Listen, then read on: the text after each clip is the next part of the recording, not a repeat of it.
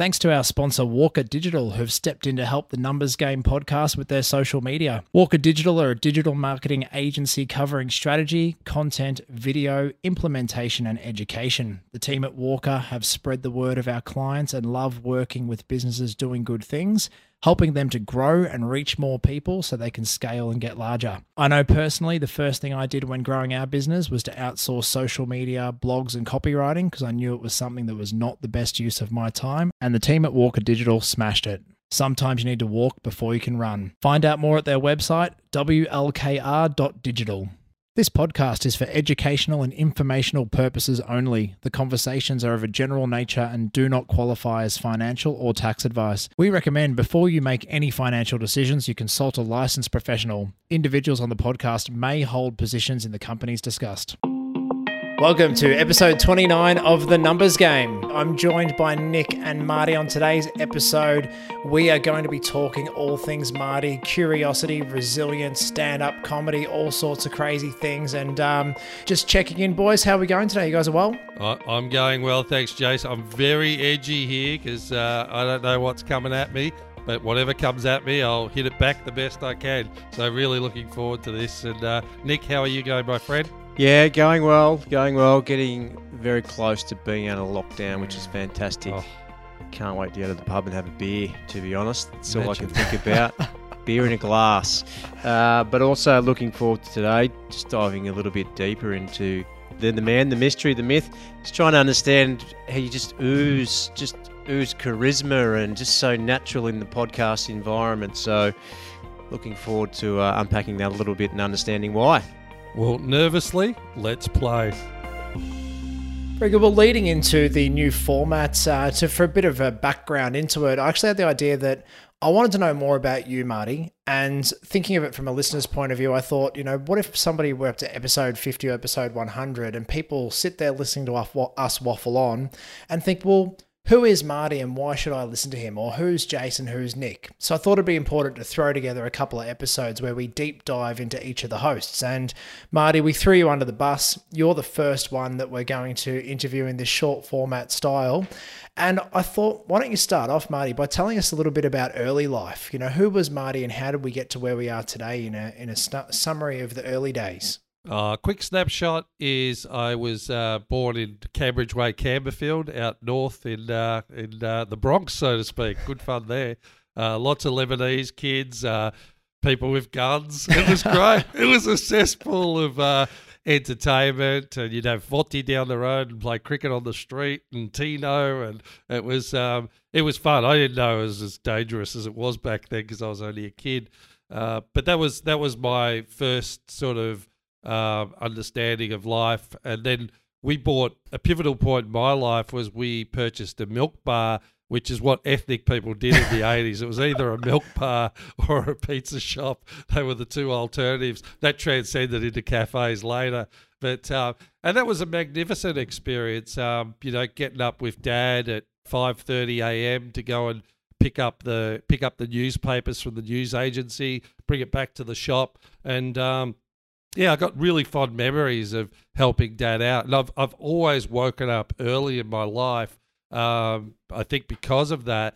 But pretty much from the age of 7, I was working in the milk bar and sort of learning my business craft at a very young level. So that's the early days. And then from Pascoe Vale, we sold the business. We moved to the Yarra Valley when I was about 15 years of age, and got the complete opposite to being in the city, to country living, connecting with nature and re-establishing myself and friendships. And it was a challenge, but a great time of life as well. So, very shy kid, very, very shy, but introverted, but very strategic. Even in my thinking back then, when I think back, always creating games, always creating new concepts, and that were fun for me.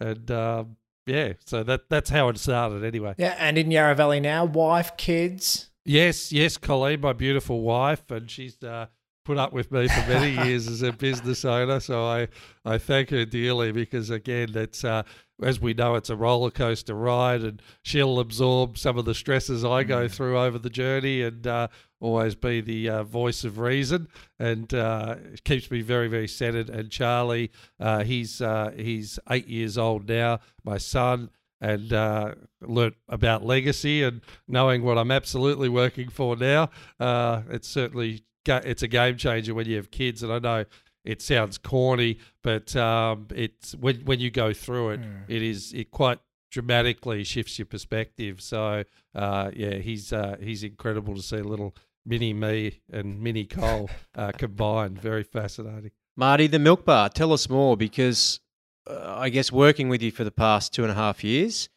you have I wouldn't say it's an obsession, but you definitely have an interest for numbers. Hence, you're on the numbers game, and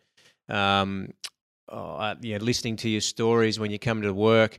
I know you're pushing that knowledge onto Charlie, and I think it's really interesting listening to you. I don't have kids yet, but I know that when I do have kids, the stuff that you talk about with Charlie, I'm actually taking that in and thinking, that's brilliant. I'm going to do that stuff. So with the milk bar, what were the mechanics? What were the things that you were doing that taught you, what most of us find difficult, which is just basic, street smarts about money in, money out, making profit. And then what are you doing with Charlie now? Because you probably haven't told Jace this, or you may have, but I think it's awesome, some of the stuff you're doing with Charlie, and I think it's really valuable that people want to hear about it. I appreciate that. In the milk bar, I was very fortunate. My dad wanted me to help him out, and I'm a carrot and stick type of guy. I need some motivation to, as particularly being 7 or 8 years of age, going to work, right?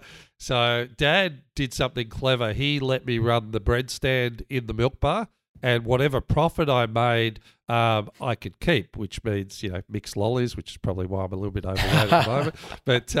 But it was really great because I would buy I know the Tip Top guy would come in, and I'd know what the wholesale price of the bread was, and I knew what the retail price was, and I got to understand that I could keep the bit in the middle. So that's how it started in regards to understanding numbers and the benefit of those numbers at a very early age. And the other thing I started to develop probably at that age as well, I know I did, was customer service. So I knew that if I went out and helped the Tip Top guy bring the bread in, he'd throw me an extra loaf, which means a little bit more money in my pocket. And I also understood that when George across the street was coming in, I knew what the clients wanted before they come in. So I'd have the bread ready on the counter, and they would love that. I'd talk to them by name, address them by name, and they'd leave a tip, which of course was mine as well. So it was like this little empire in this bread stand. Was absolutely fascinating, and I really loved it. I think it was the most profitable part of the business. I'll tell Dad that. No doubt. But it was a really great business 101, and it was my general interest. And I brought up strategy, like they used to throw out the bread the second day, because back then it just didn't keep well. But the bread was okay to day 3 or 4, so I just discounted it. I thought maybe you toasted it and made toasties. Well, see, I wish I had met you earlier, Nick. We would have been a powerful combination back then. Maybe toasters didn't exist back then, Nick. You got to remember. No, hang on, just very careful. Fire and a stick and just hover it over the wood. Just fire, bonfire out the back and jump in it. But it was. It was like we would not throw out that bread like we usually would, because I was going to lose all my margin on it and all my wholesale value. So I just sell it for a cheaper price, and there was a market for it. Like I would be transparent, communicate it, and look, when I'm talking about it now, I'm going, that's probably pretty rare for an 8-year-old to do. But I learnt that, and then at the end of the day, obviously, I could calculate everything that I'd made. It was fantastic. I still get excited thinking about that, and I've done that with Charlie. But the difference, like Dad made me work. He was teaching me work ethic and putting hours in and getting rewards. So he was sort of giving me an apprenticeship of what business was. But with Charlie, what I've tried to do, and to take that to another level, is work off his interests. So his general interests, and he got very fascinated about coin collecting. And I noticed this, and I thought, well, how can I teach him those principles through something he has genuine interest in? And that's what we did. So we started to study as to what the actual coin value was. So let's say it's a $2 coin, and what it actually was valued as in the coin collector market, and gave him an understanding. So if it was worth $10, I would teach him and say, look, that's 5 times the value of the initial price, and the difference you get to keep. Now, I'll teach him about taxes and all that later, but I'm teaching him the principles of that's the margin without him even really recognizing it. He just has general interest in it. But also what I'm doing is I'm then going, how do we sell that coin effectively in the market? So yes, we could go to eBay, but we're going to lose some costs based on the eBay costs. But there's coin collector groups in Facebook that they will just pay via, electronic exchange, that he can keep his margin. So we're actually doing the execution piece. So he gets that feeling of going, oh, that's going in my bank account, and he can see the benefit of that. And just to give you an indication, I wanted to tell you something that I thought was really cool that he's doing at the moment. And if you see a $2 Poppy coin 2012, please ring me, because they're worth $200, right? I won't be calling you, mate. Be putting it on eBay and sending you the link. Oh, come on, Nico. Look after Charlie, mate. Come on. 20 times value. Oh, that's right. It's Charlie. So I'm creating a bigger market here for him, so more people want to collect coins, right? But there's a new coin that's out that he knows about, is the Australian Ambulance Service coin, just come out, $2, right? And there's only 250,000 minted in Australia, and you can get uncirculated rolls of 25 of those. Now, he knows this stuff, right? He's telling me this stuff. So you could buy 25 of those coins for $100, so about $4 each. But you can already sell those rolls of 25 for $160 in the market as a roll, or you could sell those individual coins for $10 each. So this is the type of thing that he's coming to me with now, because he's running with these strategies. And I've basically said to him, mate, if you can earn $20,000 by the time you're 10 years of age in a year by doing stuff you do, you don't have to go to school, mate. You can pay for whatever you want to learn. I'm taking it straight out there and looking at it from a whole different perspective. But the main thing is I know I've monetized that concept for him, but it's come out of a genuine interest. And he was fascinated coins in the first place. So to be able to actually make more money out of those coins is just very exciting for him. And he can go, there's a term called noodling, where you actually go to the bank and you get rolls of coins, and then you look for the rare ones, and then you sell one of them, you keep one of them, and then you put the rest back. So it's amazing what I'm learning through it. And we also talk about currency might be very different in 10 years. As well. So this coin value now, if they strip out physical currency and go to digital purely, then these coins could have extra value as well. So lots of principles just in that story, and you can apply that to anything your kid's interested in, to give them some valuable lessons. And almost, how people have their grandmother's recipe in cooking. I mean, that's my DNA, that's my family's DNA. And it's I'm passing that down as a legacy that he can run with and, do better with it than I ever would have. So, yeah, that gives you a little bit of background there. Yeah, it's awesome. Marty, I actually thought this was a joke the first time I met you, so I wanted to bring this up, maybe jumping around a little bit here. And the joke that I thought was that you were doing stand-up comedy. Now, I understand you're a charismatic guy, you're funny, but I didn't actually believe that. Is that true? You're a stand-up comedian at some point in your life? Yes, between the ages of 17 and 24, I was a full-time stand-up, and I was very fascinated by Robin Williams. I remember my parents going through a divorce, and it was about, I was about 16 years of age, and it was brutal for us, absolutely brutal. And but I remember seeing Good Morning Vietnam and Robin Williams, and I thought, no matter how hard something is, humour makes things better.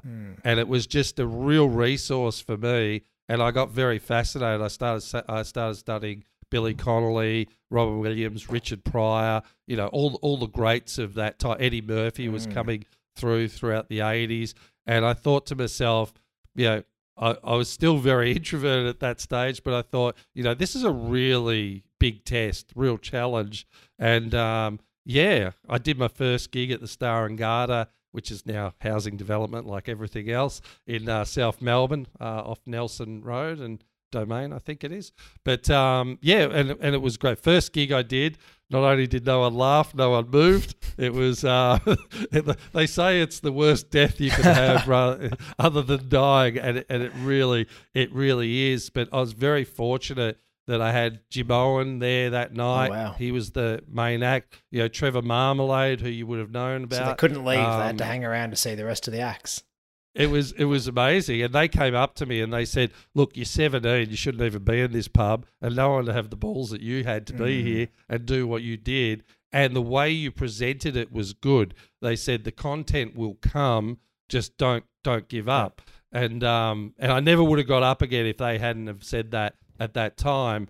And then by the third gig, which was the Botanical in, I think it's Domain Road in South Yarra, it's now, I think it's still a pub, but Eric Banner was emceeing that night, and Eric Banner was a great stand-up, one of the better stand-up comics I've seen in Australia, and he was emceeing, and I did a gig there, and I got a standing ovation, and I never forget the exhilaration of that moment. It was like my life was absolutely complete, that I could share these ideas and that I got that response from the audience. It felt like rock star status. But I was really proud of myself, because it was like I could have very easily given up. So to have that resilience to front up again as a 17-year-old was something that I was more proud that I was able to get back up after taking that hit.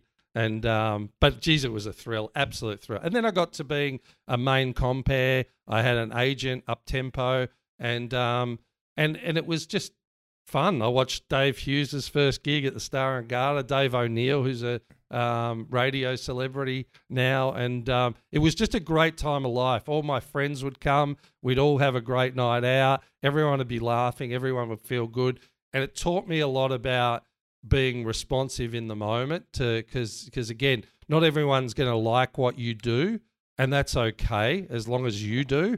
And it gave me, again, from a resilience point of view, I thought, this is not about being liked. This is about developing my craft. And in comedy, if you've got 51% of the room, you generally find that the laughs reverberate and you've won the night. So you're always trying to get to that point. And dealing with hecklers, and it's you're really in the trenches. It's an amazing experience, really. So but for 6 years that was my life, and then I started running stand-up comedy nights, entrepreneurial, of course. Straight to business. Straight to business. Then the Launch Laugh, which was the first comedy night in the Yarra Valley, and got 6 comedians there, booked it out, 150 people.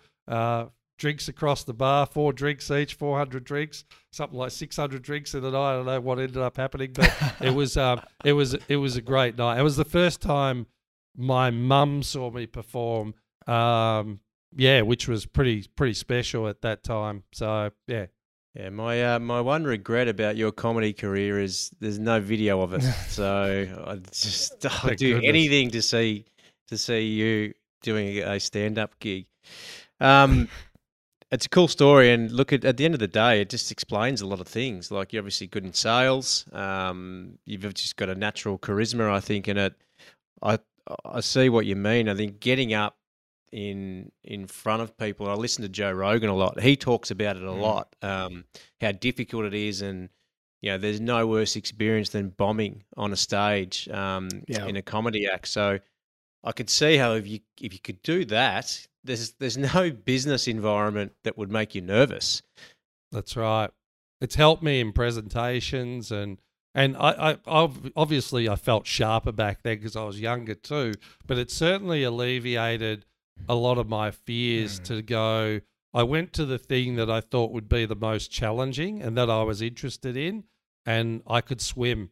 And I thought that was really important for me. As a young man, it certainly made me look at risk and reward and strategy in a different way, but also the creativity side, because I was very numbers orientated early, right? But it gave me a different dimension in regards to comedy and how I connect to people. So that personal side really developed through that time, and I just found it much more easier to engage with people.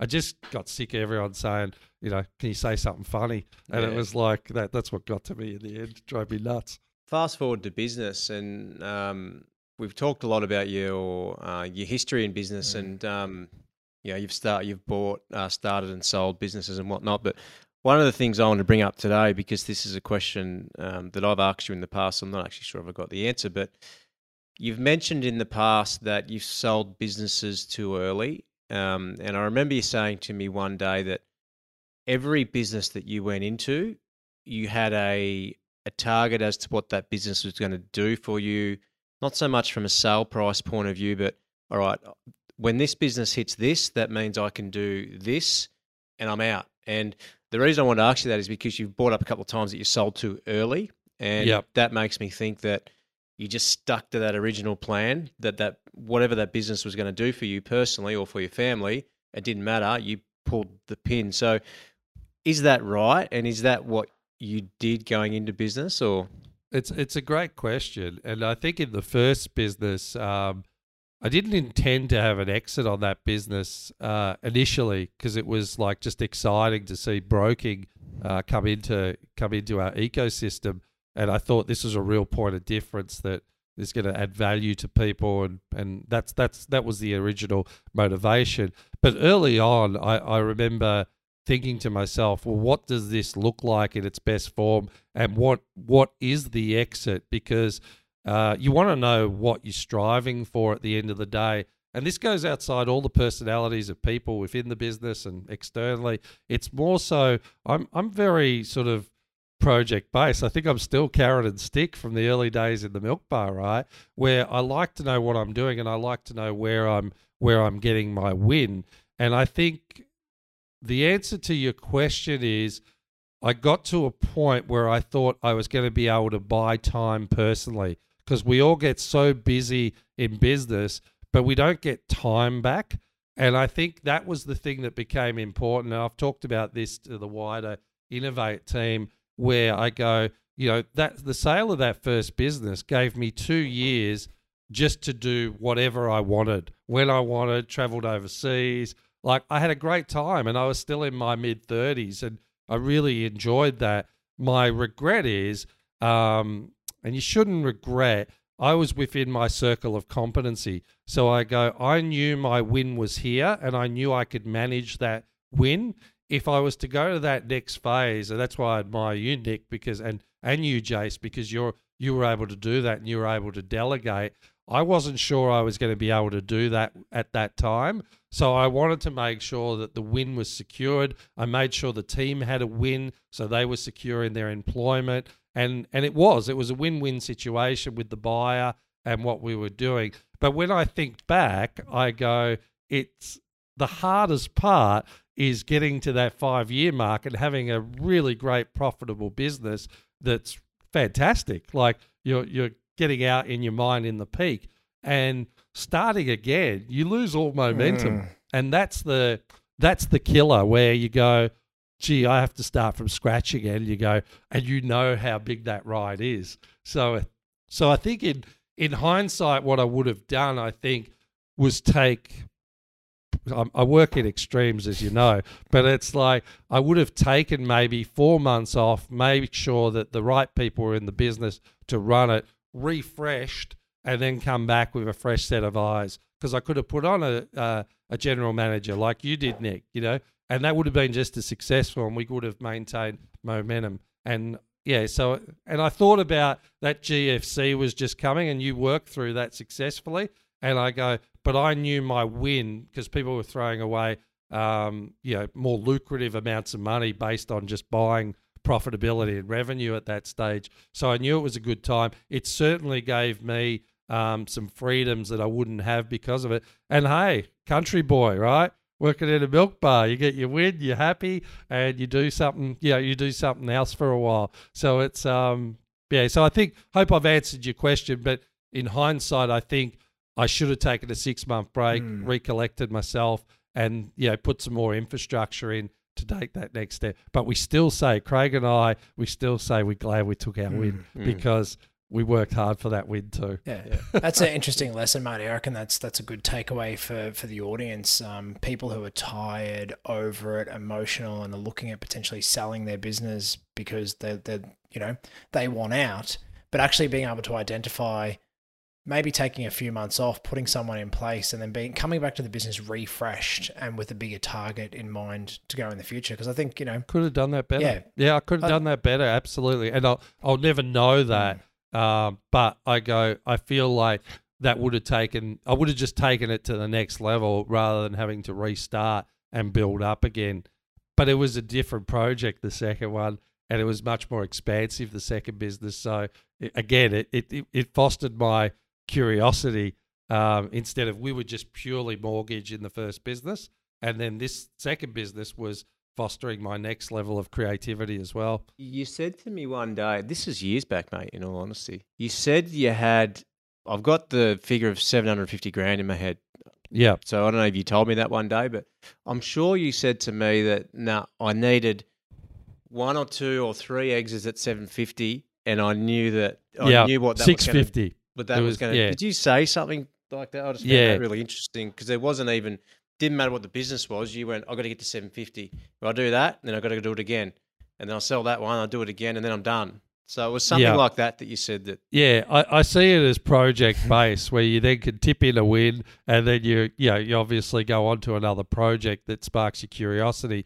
But definitely I feel like in hindsight, if a business owner's in that position, you can lose a lot of momentum and you forget how much work it is to start up a business. You just think so. I think that project-based mentality was still probably a little bit immature at that time, just purely because of, my core competency was okay within that project and I'd hit my target within that project. So that was a green light to go, okay, now this is I've done what I've done here and I'm happy with what I've done at this point. So it's like a share. You go, how much are you going to ride that share before you think it's going to fall back? You always cut it a bit shorter than you think.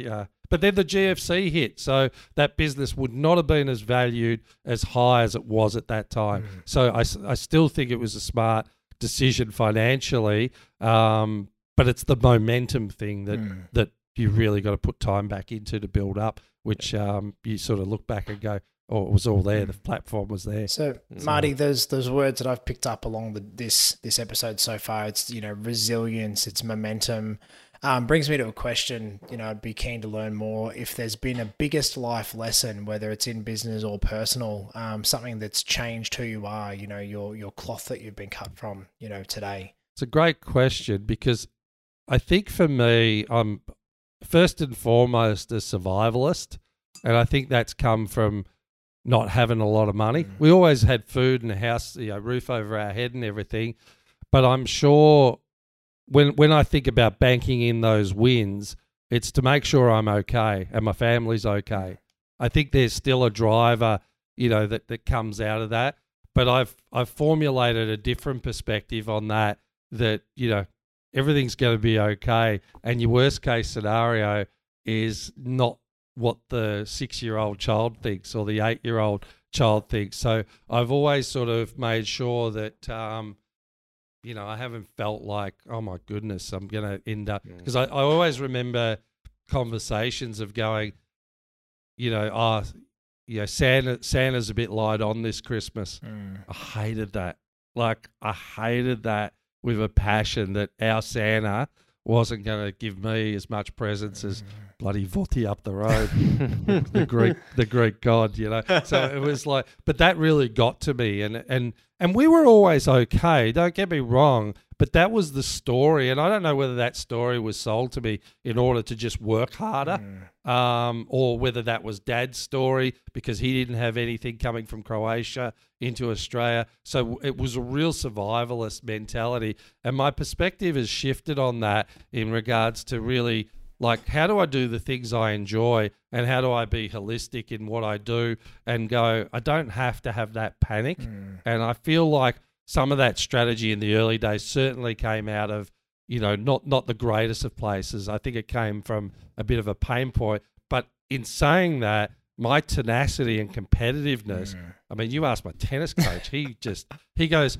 you didn't have as much talent as the other kids. You couldn't afford the coaching.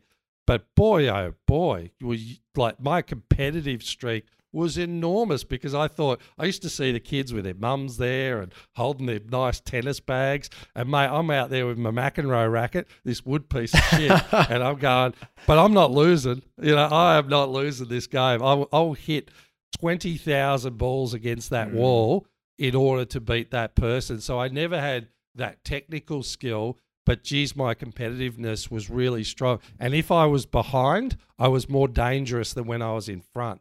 Like when I was in front, you could catch up to me because I'd relax a bit. If I was behind, boy, oh boy, look out. I will fight, scratch, do anything to get. And that, again, that got better as I got older. It became more strategic. But I still hold that edge. Like I look at other mortgage broking firms now and I still go, I'd like to get over the top of them on a survival level, but then there's a lot more intelligence in regards to going, well, there's a bigger picture here, and we're building something very sustainable. And but I like the edge. I actually like the edge because there's a little driver in it that's unique to me, and I actually quite enjoy that in myself. Yeah, so, and I can definitely say that I can see that working with you, and it. I guess this leads me to another question because Jason mentioned your biggest lesson. One of the things that you went and did for a couple of years was mentor small businesses. And if we're going down the path of lessons for anyone that's listening who's a small business owner, if you could pick out one mistake that you saw most small businesses make repetitively that had a big impact, what would you say that is? And how can you rectify it? Yeah, good question. Self-accountability of the business owner every time.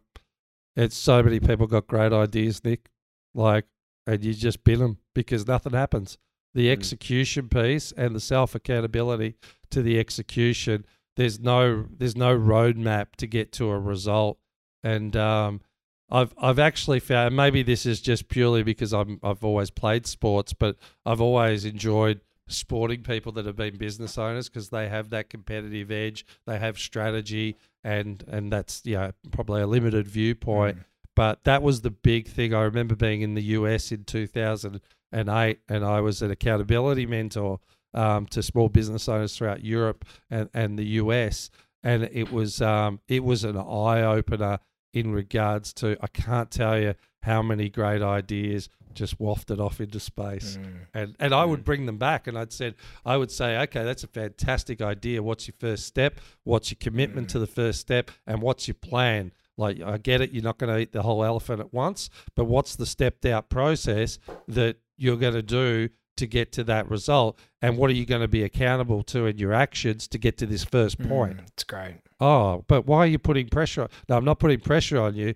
You've made a commitment to yourself that this is what you want. There's work and effort that's required in order to get there. And are you willing to do that? Are you willing to do that? But mate, I can't tell you how often people had the grand idea and were not willing to put in the grit and determination and the intelligence in actually taking the actions towards executing. Time and time again, mate. No, I like that a lot. We've recently started working with a business coach or mentor ourselves, and just hearing you talk like that, I'm going, we had so many ideas and so many things we wanted to do that nothing was getting done. So it became about focus. Like, what's the most important thing you should be working on right now? And what's the step? What's the next step you're going to take to move towards achieving that result, that one thing that you can focus on? Then we can work on the next important things. No, I love it, Marty. That's massive. Yeah, and a lot of it's attitudinal. It really is, because ultimately what I found is two sets of people in life. And I've simplified this for my own knowledge, but I go, you look at the people that are given a set of circumstances and will find everything wrong with that. And then you'll get another suite of people that will look at those circumstances and make the best out of it and actually build upon it. And I really love those people because they energize me as well. And then you get a collaborative effect that really works well. But the ones that actually make a problem out of everything, I go, it's a really, and look, don't get me wrong, everyone likes to flap their wings and have a whinge occasionally, but if it's consistent and you just go, my goodness, it doesn't matter what happens, the glass is legitimately half empty. Well, Marty, Milk Bar, stand-up comedy, finance, coach, podcast, co-host and host of your own podcast. What's future Marty? What's Marty working towards in the future? What is the next steps? What have you got going on? And, what's that kind of grander plan that you've kind of got pinned on the wall at home? What does it all look like? Yeah, well, business-wise, and Nick and I are buying in on this, by 2025, we want to be the best independent brokerage firm within Australia. We've got some big plans, and that's really exciting. And I think my goal is to impact the lives of the people I work with. They might think I'm doing finance, but really what I'm doing is developing human beings to take their next steps in life and really make them self-accountable and, see results that they wouldn't have expected in themselves. Yep. So to me, I take it's a great privilege to me to work with Innovate because it is a youthful company. But in saying that, we've got mature people that have come in. Well, I say mature, that's a terrible word. But let's say old people like me. That's much more palatable. But in career best form, yep. And I love that we can produce something in the market that the market hasn't seen, and that to me is what fosters my curiosity and to be a part of that. And for my deficiencies, I have people like Nick and Jordan and Caden and many people within the team too that I learn from that actually, fill those gaps for me where I'm not as strong in, but then coming together, I'm seeing that flywheel effect of that. And that gives me an additional level of courage, and it also gives me an additional level of safety. It takes away those fears of being able to, take a business to a next level because I have, some great people around me. So from a business level, that's something I'm looking forward to seeing people enjoy that success as we keep evolving and improving into it. From a personal level, it's certainly I want to live to 100, and I'm starting to work on a strategy. I'm going to drop a few kilos. Hello, Colleen, if you're listening. But yeah, look, I want to take everything I've learned in my 49 years to have the best 50th year I can have. That's the way I view life immediately. And I want to be in a position where I can really foster my curiosities into the future. I don't think, and it's hard to call goals for the future, but for me, it's like I will always be doing something of interest no matter where I am. And that's, for a goal, that's my main goal, to live to 100, be a great ambassador to Charlie. I see that as my legacy of going, he's not going to listen to what I say. He's going to watch what I do. So, and that's really, when you have kids, you'll see that. They, you can say what you want, but they'll do what you do. And it's, and so I'm playing chess with him, like my granddad played with me, Monopoly. Great. I'm introducing other games, playing footy, doing all the, sporty stuff too. And it's, I just want to keep being excited about life, boys. I just think if it gets dull and boring and I feel like there's no impact, then what am I doing? it's like waiting to get old to have sex, right? I want to have sex every day. In a business sense, Are we still shouting out to Colleen, or I hope she doesn't hear this part? Colleen, if you're listening, get Charlie out of that bed. So awesome. That's really it. It's more immediate with a longer term plan of live along. Well, so I hope I've answered that. You did, mate. Yeah, I think we should probably wrap it up there. I think that was a good last question, Jace. It was awesome. Thank goodness you've got enough, Marty. Good. Can wrap it up, boys. If you want to know more about Marty, hello at thenumbersgamepodcast.com.au or reach out directly to Marty Vidakovic, Marty V's, all different names. That's Vidakovic. My key takeaway from our chat today with Marty, resilience and momentum were the words that went through, but then also tenacity. If you want something, you got to work for it and work hard for it and go for it. And that's the thing with that tennis coach story of you might not have had the expensive tennis coach, but you worked hard, Marty, and you kept on going. So that's my key takeaway today. What about you, Nick? Mine is, and this is something that we try and do as a business, and Marty's got a lot to do with this, but it's just build the people around you. And if you build the people around you, then you'll generally be able to achieve what you're trying to achieve. And, if I'm going to pick the one quality out of Marty that comes straight to mind, and I'm just talking about business now, but it goes beyond that, is just being able to get the most out of people for whatever reason. So, that's for me as a business owner, it just solidifies, just keep building your people, make sure your people are going to new levels, and then generally you will as well. So that's probably my key takeaway. Yeah, we all win across the board. Everyone wins. I've always had a win-win mentality, unless I'm competing against someone. But cool. and I've never seen more reward with less effort in regards to something. So you really got to put that effort in. So hope you got something out of it today. Thanks for listening. Thank you. Game over.